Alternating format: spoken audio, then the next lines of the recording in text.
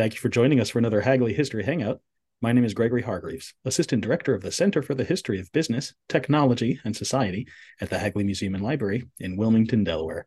Now, during these history hangouts, we like to bring you some of the great research being done by folks using the historical collections at the Hagley Library, especially scholars who have received support in the form of research grants and fellowships of different kinds from the Hagley Center.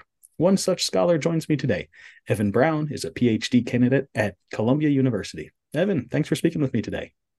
Thanks for having me. You're welcome. Let's start by painting with broad strokes, so to speak. What is it you're researching and writing about? My research is interested in basically the broad social and economic transformations that play out in North American professional baseball over the sort of middle of the 20th century. So from after the Second World War into sort of the 1960s. And the reason I find this interesting is because these sort of changes that happen through baseball both set the pattern for the sort of broader kind of sports industry that we come to know today, Mm-hmm. and also I think reflect a lot of the other sort of questions and historical debates that are playing out in this post-war period more generally, particularly as relates to sort of the relationship of labor and business and sort of the new kind of entertainment and cultural geography of the United States. Hmm. What attracted you to the subject? Well, I mean, I always grew up playing sports, following sports, right, and that can take you a long way in terms of sort of figuring out the world and your place in it, and meeting lots of different people, and it was definitely the way that I sort of came to understand sort of society more generally. And Hmm. I think like a lot of people, I got interested in the history of baseball through this sort of possibly its most famous historical narrative, which is of its role in racial desegregation, connections to the civil rights movement, things like that.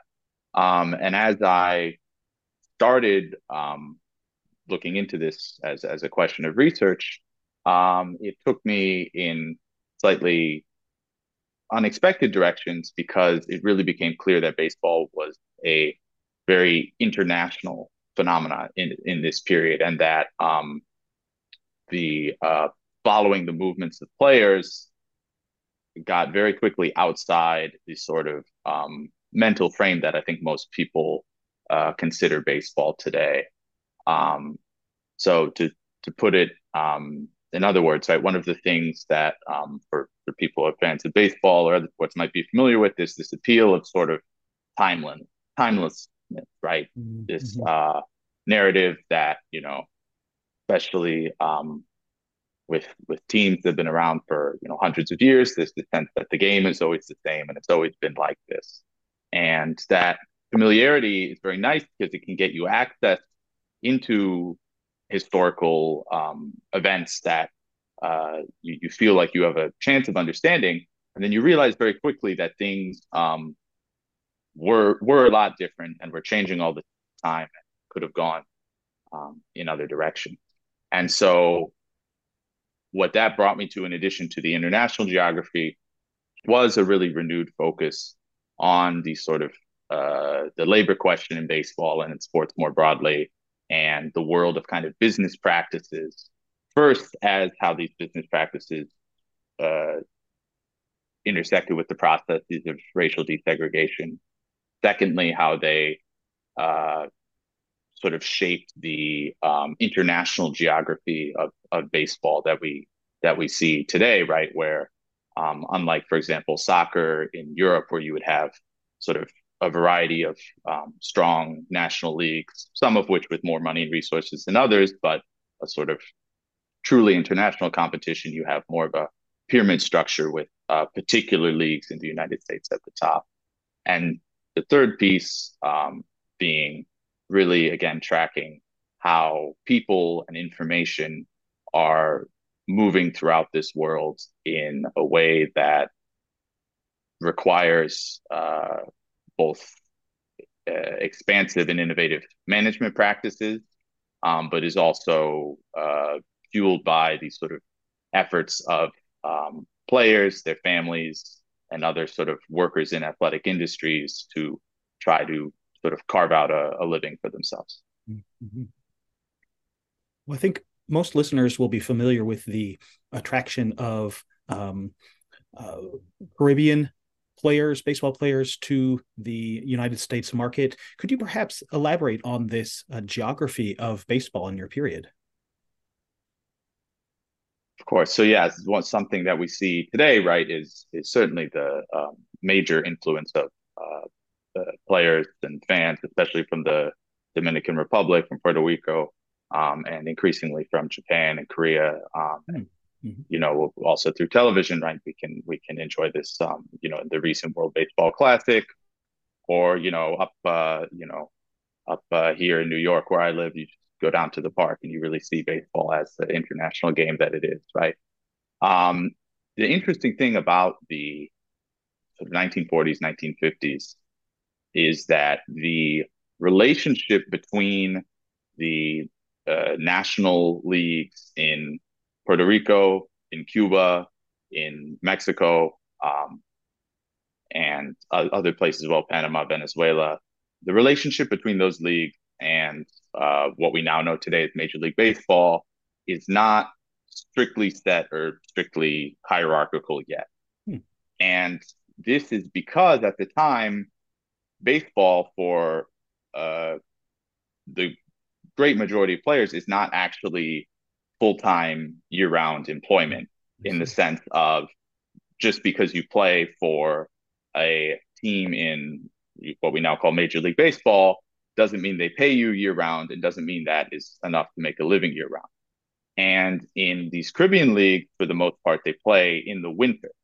So this creates a sort of seasonal pattern of employment where players, whether they're from the United States or from the Caribbean, will play for one team in the summer and then maybe go elsewhere in the winter to make a few more dollars, to work on their game, right? And also for some of them, it really is also an adventure, right? They bring their families, they have maybe better weather than where they're from, right?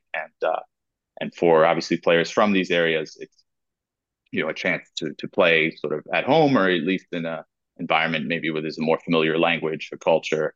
And so this is a really integral part of the seasonal rhythms of baseball in this time period. Now, over the course of the 1940s and 50s, this becomes increasingly systematic and regulated by the Major League Baseball, which in this period is not called Major League Baseball. That's another question. But the what we know as the American and National Leagues, the teams that most listeners would be familiar with, basically sign contracts that grant them a degree of control over the operations of these winter leagues in exchange for access to players, essentially. Mm-hmm. And this push for control is a result of big conflicts, particularly in the 1940s, in which players were using these leagues, and also particularly a league in Mexico that played in the summer, as competition and leverage in salary negotiation, right? As another option that was creating a situation where teams would have to essentially pay them more because they were competing for their services. Mm-hmm. And does this contract process begin to build that pyramidal hierarchy that you were describing earlier? Yes, because it starts to place a sort of set of procedures through which the primary employer of players who would, move throughout this circuit becomes the team based in the United States. And there are basically limits on how many players will go. There are procedures in place where requests can be approved or denied. And this is both taking the question a little out of the hands of the Caribbean teams who are now sort of working through the leagues to request players rather than approaching the players directly. Mm. But it also takes it a little more out of the hands of the players who now can't say, oh, well, last year I was in Panama and I liked it there. And so I'd prefer to go back there, right? They might get assigned somewhere else. Hmm. And this also, the thing that makes it radically different today is also that now the players are really considered to be um, year round. Their sort of obligation to their primary team is is such that the teams are very reluctant to grant permission because of the risk of injury and things like that, and also because the players have earned enough money that they're not seeking out this kind of employment as much. Although we still see this, for example, in the WNBA and women's basketball, right? This practice of in what's the off season in the United States, arranging as a player or a group of players a second contract somewhere else that plays a different league season in order to create a sort of year-round living in professional sports. Mm. That's very interesting. What other changes occurred during this mid-20th century period that you're looking at? Well, there's a lot more, you can go way into the details if you're interested in sort of labor and management. There's a lot more changes that really happen sort of at the nitty-gritty level there. But I think what people maybe would be more familiar with generally would be the expansion and relocation of major league teams Mm-hmm. from the Northeast and Midwest into the West Coast, the Sun Belt. So for people who may not be familiar, before the 1950s, all of the top professional baseball teams are located essentially east of St. Louis and north of Washington, D.C., right? And there are, 3 teams in New York, 2 teams in Boston, 2 teams in Philadelphia. It's really concentrated in a way that reflects the sort of industrial geography of the late 19th and early 20th centuries. Mm-hmm. And so as there's a major population shift towards California, towards the Sun Belt, there's increasing interest in having the geography of top level professional baseball shift to match. And that's a really dramatic process, not only sort of, in cultural terms because of what it involves with people's attachment with fans, but insofar as it involves urban projects of urban development, right? Resources for stadiums that are reshaping landscapes, and also really a change in what it means to actually attend a baseball game based on where the stadium is located and the neighborhood that it's in and its relationship to the city. Mm. The other really major change in this time period, the one that is fundamental to how I think people engage in sports today, is the rise of television broadcasting. Mm-hmm. Right? Mm-hmm. And this is something that transforms the business model from where the primary source of revenue is someone has to buy a ticket and show up at the ballpark, to one in which there are basically set agreements that bring in established amount of revenue for a certain amount of games placed on different television networks, where advertising really takes off beyond sort of billboards at the ballpark, and where you get the situation like today where you have ESPN and cable networks and teams operating their own television networks, and Major League Baseball having its own streaming service, right? Something that really flips the economics of the sport in a new direction. Hmm. When do baseball players unionize? So that happens in 1966 officially. But one of the most interesting things to me about this period of the 40s and 50s is the intensity of labor agitation sort of right below the surface, right? Mm-hmm. So the story of baseball's unionization in the in the 1960s, the first strikes as you go late 60s, early 70s, and the battles for free agency in the 70s, right, are really transformative to the sport's labor relations. And there's really this, I think, very useful and interesting scholarship and popular literature on the sort of period of early days of a formal union. Um, but stretching all the way back actually to 1946, you know, the 1966 um, uh, um, establishment of a union with a contract and the sort of increasing militancy there in the formal setting was not the first attempt to unionize players, and it was not the only way that players, you know, tried to exert a degree of control over their workplace. Mm-hmm. So in 1946, two things happened that set off a sort of crisis situation around labor in baseball.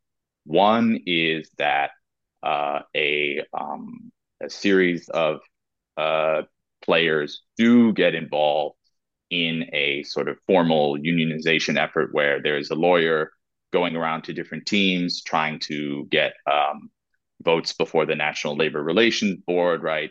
This is 1946, where there's a post-war strike wave, you know, across the United States, right, and a time of advances for labor more generally.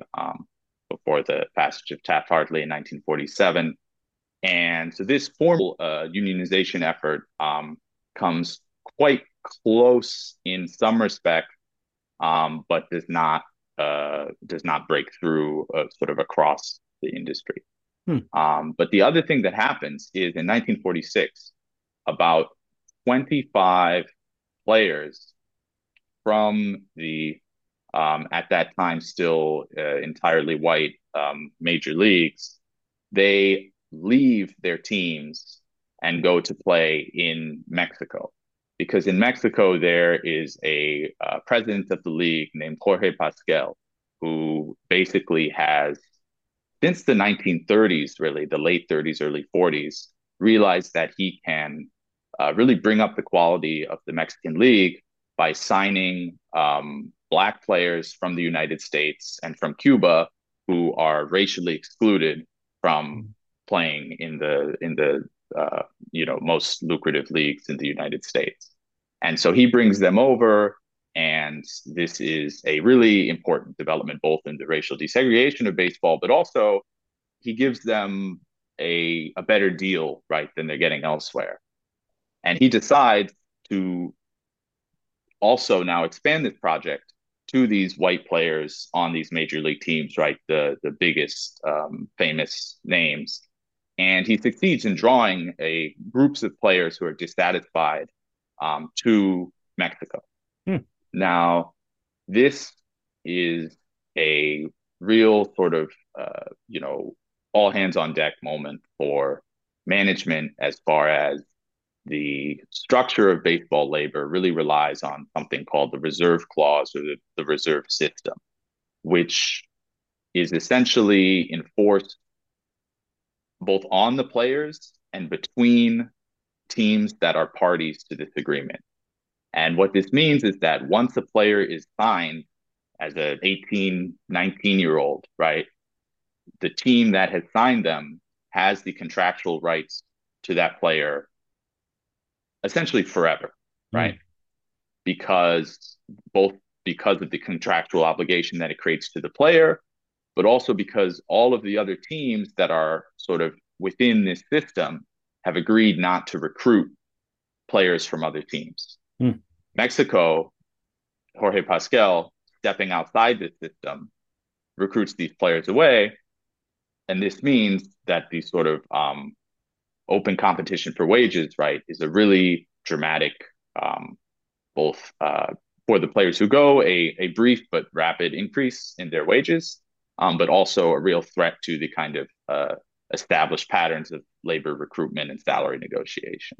Mm. And so what happens as a result of this, the players who go get suspended for 5 years, which affects them quite severely. However, in 1947, the owners agree to a minimum salary for the first time. They agree to to meet with player representatives, and they also they offer the players weren't given meal money or expenses money for spring training at this time.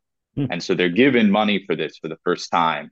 And it's called Murphy money, which is the name of the lawyer who had tried to unionize players. But the Mexican situation, although they don't get Pascal money, right, is also a really key influence, both in the players actually gaining something in terms of labor conditions, but also in, as we discussed before, this change of the relationship between the leagues, right? Because this can't sort of be allowed to happen again. There's two other consequences of this that are, I think, important to mention. One is that the players who are suspended turn this into a legal question, right? And there are court cases that go first almost to the Supreme Court and then all the way to the Supreme Court that 20 years before the famous Curt Flood free agency case actually come very close to sort of legally overturning the labor regime in baseball. At the same time, Congress does an extensive investigation of baseball on monopoly grounds. And this is not only related to the labor relations of the players, but also to what's been mentioned before as far as the expansion of baseball into different territories. Because, for example, congressional representatives from California are very eager to question baseball about, what relationship it will have to Los Angeles, to San Francisco, because it's good political points to say, we want a better baseball team, right? And also because of the role of television, right? So the Department of Justice is actually investigating sort of the radio and television arrangements that baseball teams are coming up with. And so this legal question, really political question, carries out from the players' initial conflict through the 1950s. And one important marker for sort of that comes out of that is in 1961, Congress passes a bill granting sports leagues an antitrust exemption as far as it concerns negotiating television contracts on a national basis, which gives them the leverage that basically each time the contracts are renegotiated, they're able to pull in more and more and more revenue because they're not negotiating against each other, or they're able to coordinate more effectively. Now, one thing I will say about the players is they're not letting this all go by without keeping an eye on it themselves. And in that 1947 sort of settlement of that conflict with the Mexican League, the players also get their foot in the door for a pension plan, which is something they're really interested in. More even perhaps than having a union is having a pension, right? And this is, again, right, pensions are something that, through unions, workers, across the country are winning at this time. And the players are sort of reflecting this, saying, well, a pension, makes sense. And it's especially important for professional athletes because of the relatively short career that we're talking about here. And of course, also the risk of injury, things of that nature. And because, again, these players, if they're being signed to play professional baseball at the age of 18, 19, they're not necessarily getting higher education or other sorts of job training. So they're really invested in the pension. And one thing that they managed to get from the owners is a commitment that pension funding will be linked to broadcasting revenue from the All-Star Game and the World Series. Now, in 1947, broadcast revenue from the All-Star game and the World Series is okay. Radio, there's a bit of money there, but it's not a huge financial commitment. But from 1947 onwards, as television revenue skyrockets, this becomes a huge point of tension because the players say, well, we've established this claim to our share of broadcasting revenue, and if it's going up, it's going up. That's for the pension. Yeah. And as far as ownership, this is this sort of little what they said, oh, we'll give the players their little share of revenue, has now become this big fundamental part of the business, right? So that seed that's planted in 1947 is a real major point of mobilization for players throughout the 50s that contributes to the level of organization they're able to attain in the 60s and in the formal process of unionization and later collective bargaining. I'm wondering, what sources in the Hagley collections did you dig into to help you uncover some of the story?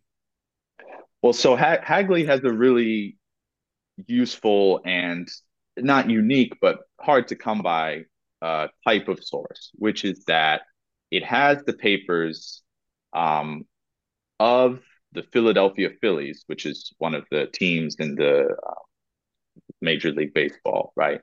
From about 1943, 1944 into the 1970s. And this is because Bob Carpenter, who owns the team at the time, these are his papers, right? And they're not comprehensive in the sense of sort of, day in, day out, throughout these years, right? But what they do have, because of this vantage point of the sort of kind of board of directors of one team, is little interactions with almost every part of this kind of big picture that I've been describing at perhaps too much length, right? Which is that, if Philadelphia is negotiating a television contract, right, there's correspondence about that or correspondence with other teams arguing about whose radio station is allowed to cover a certain game, right? If there is a not every salary negotiation with players, right, but sometimes, right, a player with they take special attention negotiating someone's contract, and that appears, right? As the team attends the league meetings, the issues that are being debated in the league meetings filter back into the team's papers. There's there are financial documents where you can essentially follow, right, where broadcast revenue is going, where other sorts of investments in terms of where the team's resources are being allocated are going. And to that point, one of the largest both allocation of resources in terms of the team and also aspect of this collection at Hagley that can make use of is what at least in the Philadelphia organization they're calling team replacement, which might be more broadly considered scouting, labor recruitment, right? Which is the process of, okay, how do you go out in the world and come back with competent baseball players, right? Especially talking about this big geography now that's happening. And how you do that is essentially you have a scouting department where it's people's jobs to have certain geographic expertise or have certain, maybe connections at high schools or universities or other sorts of networks. And you have to basically coordinate this apparatus, use it to generate information, and base decisions off of that. And this aspect is really interesting because it's expensive. It's also how you get a sort of competent baseball team. And again, talking about the way that the labor structure works, right? When a player is, 18, 19, 20, this is their only time that they're on the open market, right? If another team signs this player, that's pretty much it, unless the player is traded or released later on. So there's this one very sort of high leverage moment in which the team is able to exercise a sort of control and labor recruitment, right? Of trying Mm-hmm. to uh, get what it wants from a labor perspective. Now, this is also the one moment where the players have a bit of negotiating power, right? Mm-hmm. Because if you're a very, if you're a star high school baseball player, and the teams are coming to you, there is this moment where you, as the baseball player, and also oftentimes, at least in the sources, you see, mom and dad, right, weighing in, and having to sign the contract for them in some cases because they're very young, where there is negotiating, and this creates an environment of players being given bonuses, right? Mm-hmm. This is before this sort of amateur draft, which is instituted in 1965. So scouts are being invested in to try to find these players. And then when these players are identified, they're being given bonuses that are much larger than the sort of otherwise typical pay structure. So this creates a big incentive to sort of get these decisions right.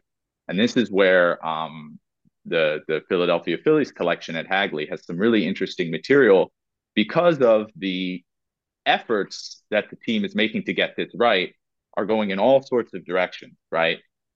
Firstly, there's the effort of you have sort of traditional baseball scouts who, this is sort of where the famous, book and movie Moneyball, right? You have traditional baseball scouts who are going and seeing people visually or talking to their friends and making recommendations on that basis. And in the office, they're trying to systematize this, right? Because how do you compare people's assessments from, California, from North Dakota, from Florida, right? So they're trying to get them to fill out all this paperwork and adopt the sort of, kind of modern business practice. We have to have all of this on file. We have Mm-hmm. to use a numerical system instead of a letter system, right? There's this kind of attempted organization in that sense. But there's also other attempts to really kind of leapfrog the competition. So in the early 1950s, for example, there's a partnership with the University of Delaware that basically researchers at the University of Delaware start conducting kind of annual programs into high performance in athletics, right? And reporting these results to the Phillies, saying, "Well, we're trying all sorts of experiments, right?" And this stuff is both sort of wonky in that kind of 1950s atomic age sort of way, right? That when you look back on old technology that didn't pan out, Mm-hmm. but in other ways, it actually really reflects things that now are very cutting edge in terms of what's possible with sports, right? So they are strapping electrical sensors to bats, right, to try to measure things that today are very important, like bat speed and launch angle and all these things that you see on a baseball broadcast, right? Um, in 1951, 1952, they're having problems like, well, the sensor falls off the bat and we can't really get good data. So it's not a huge success, but they're really thinking in this direction. Again, an investment justified because of the kind of uh, stakes of investing in these players. They're Mm-hmm. also doing things that are really trying to quantify and scrutinize the labor that players are doing as baseball players, right? So Mm-hmm. they are, collecting the whole catalog of baseball statistics that fans of sports will be familiar with. But they're also trying to, measure their eyeballs, right, with devices that are supposed to provide more information about sort of biomechanical information, right, Mm-hmm. about how they can, who can hit a baseball, not based on who's actually hitting the baseballs, but on sort of the speed of their eye movements, right, things like that. And so this is really, I don't think it produces any specific breakthroughs on the baseball field, but it's a really fascinating, useful historical case of how the labor market dynamics of the sport intersect with kind of what is possible from a sort of scientific and managerial perspective, and you know, also I think speak to a sort of misperception that people sometimes have about baseball, which is that it's very that it again, things have always been traditional, Mm, things have always been sort of in the classic, conservative sense. It's not to say that baseball is not full of people who are trying to do things the way it's always been done, but that there's all these attempts at what a modern reader or viewer might be surprised by. hmm Well, what a rich set of sources and what an interesting project. Evan, thank you for taking the time to share with me today. Thank you. It was really a pleasure to do the research at Hagley, and then of course to talk about it is even better. Well, you're welcome. And for the audience, if you would like more Hagley History Hangouts, more information on the Center for the History of Business, Technology, and Society at the Hagley Museum and Library, join us online. You can visit hagley.org. That's HAGLEY.org. Don't be a stranger.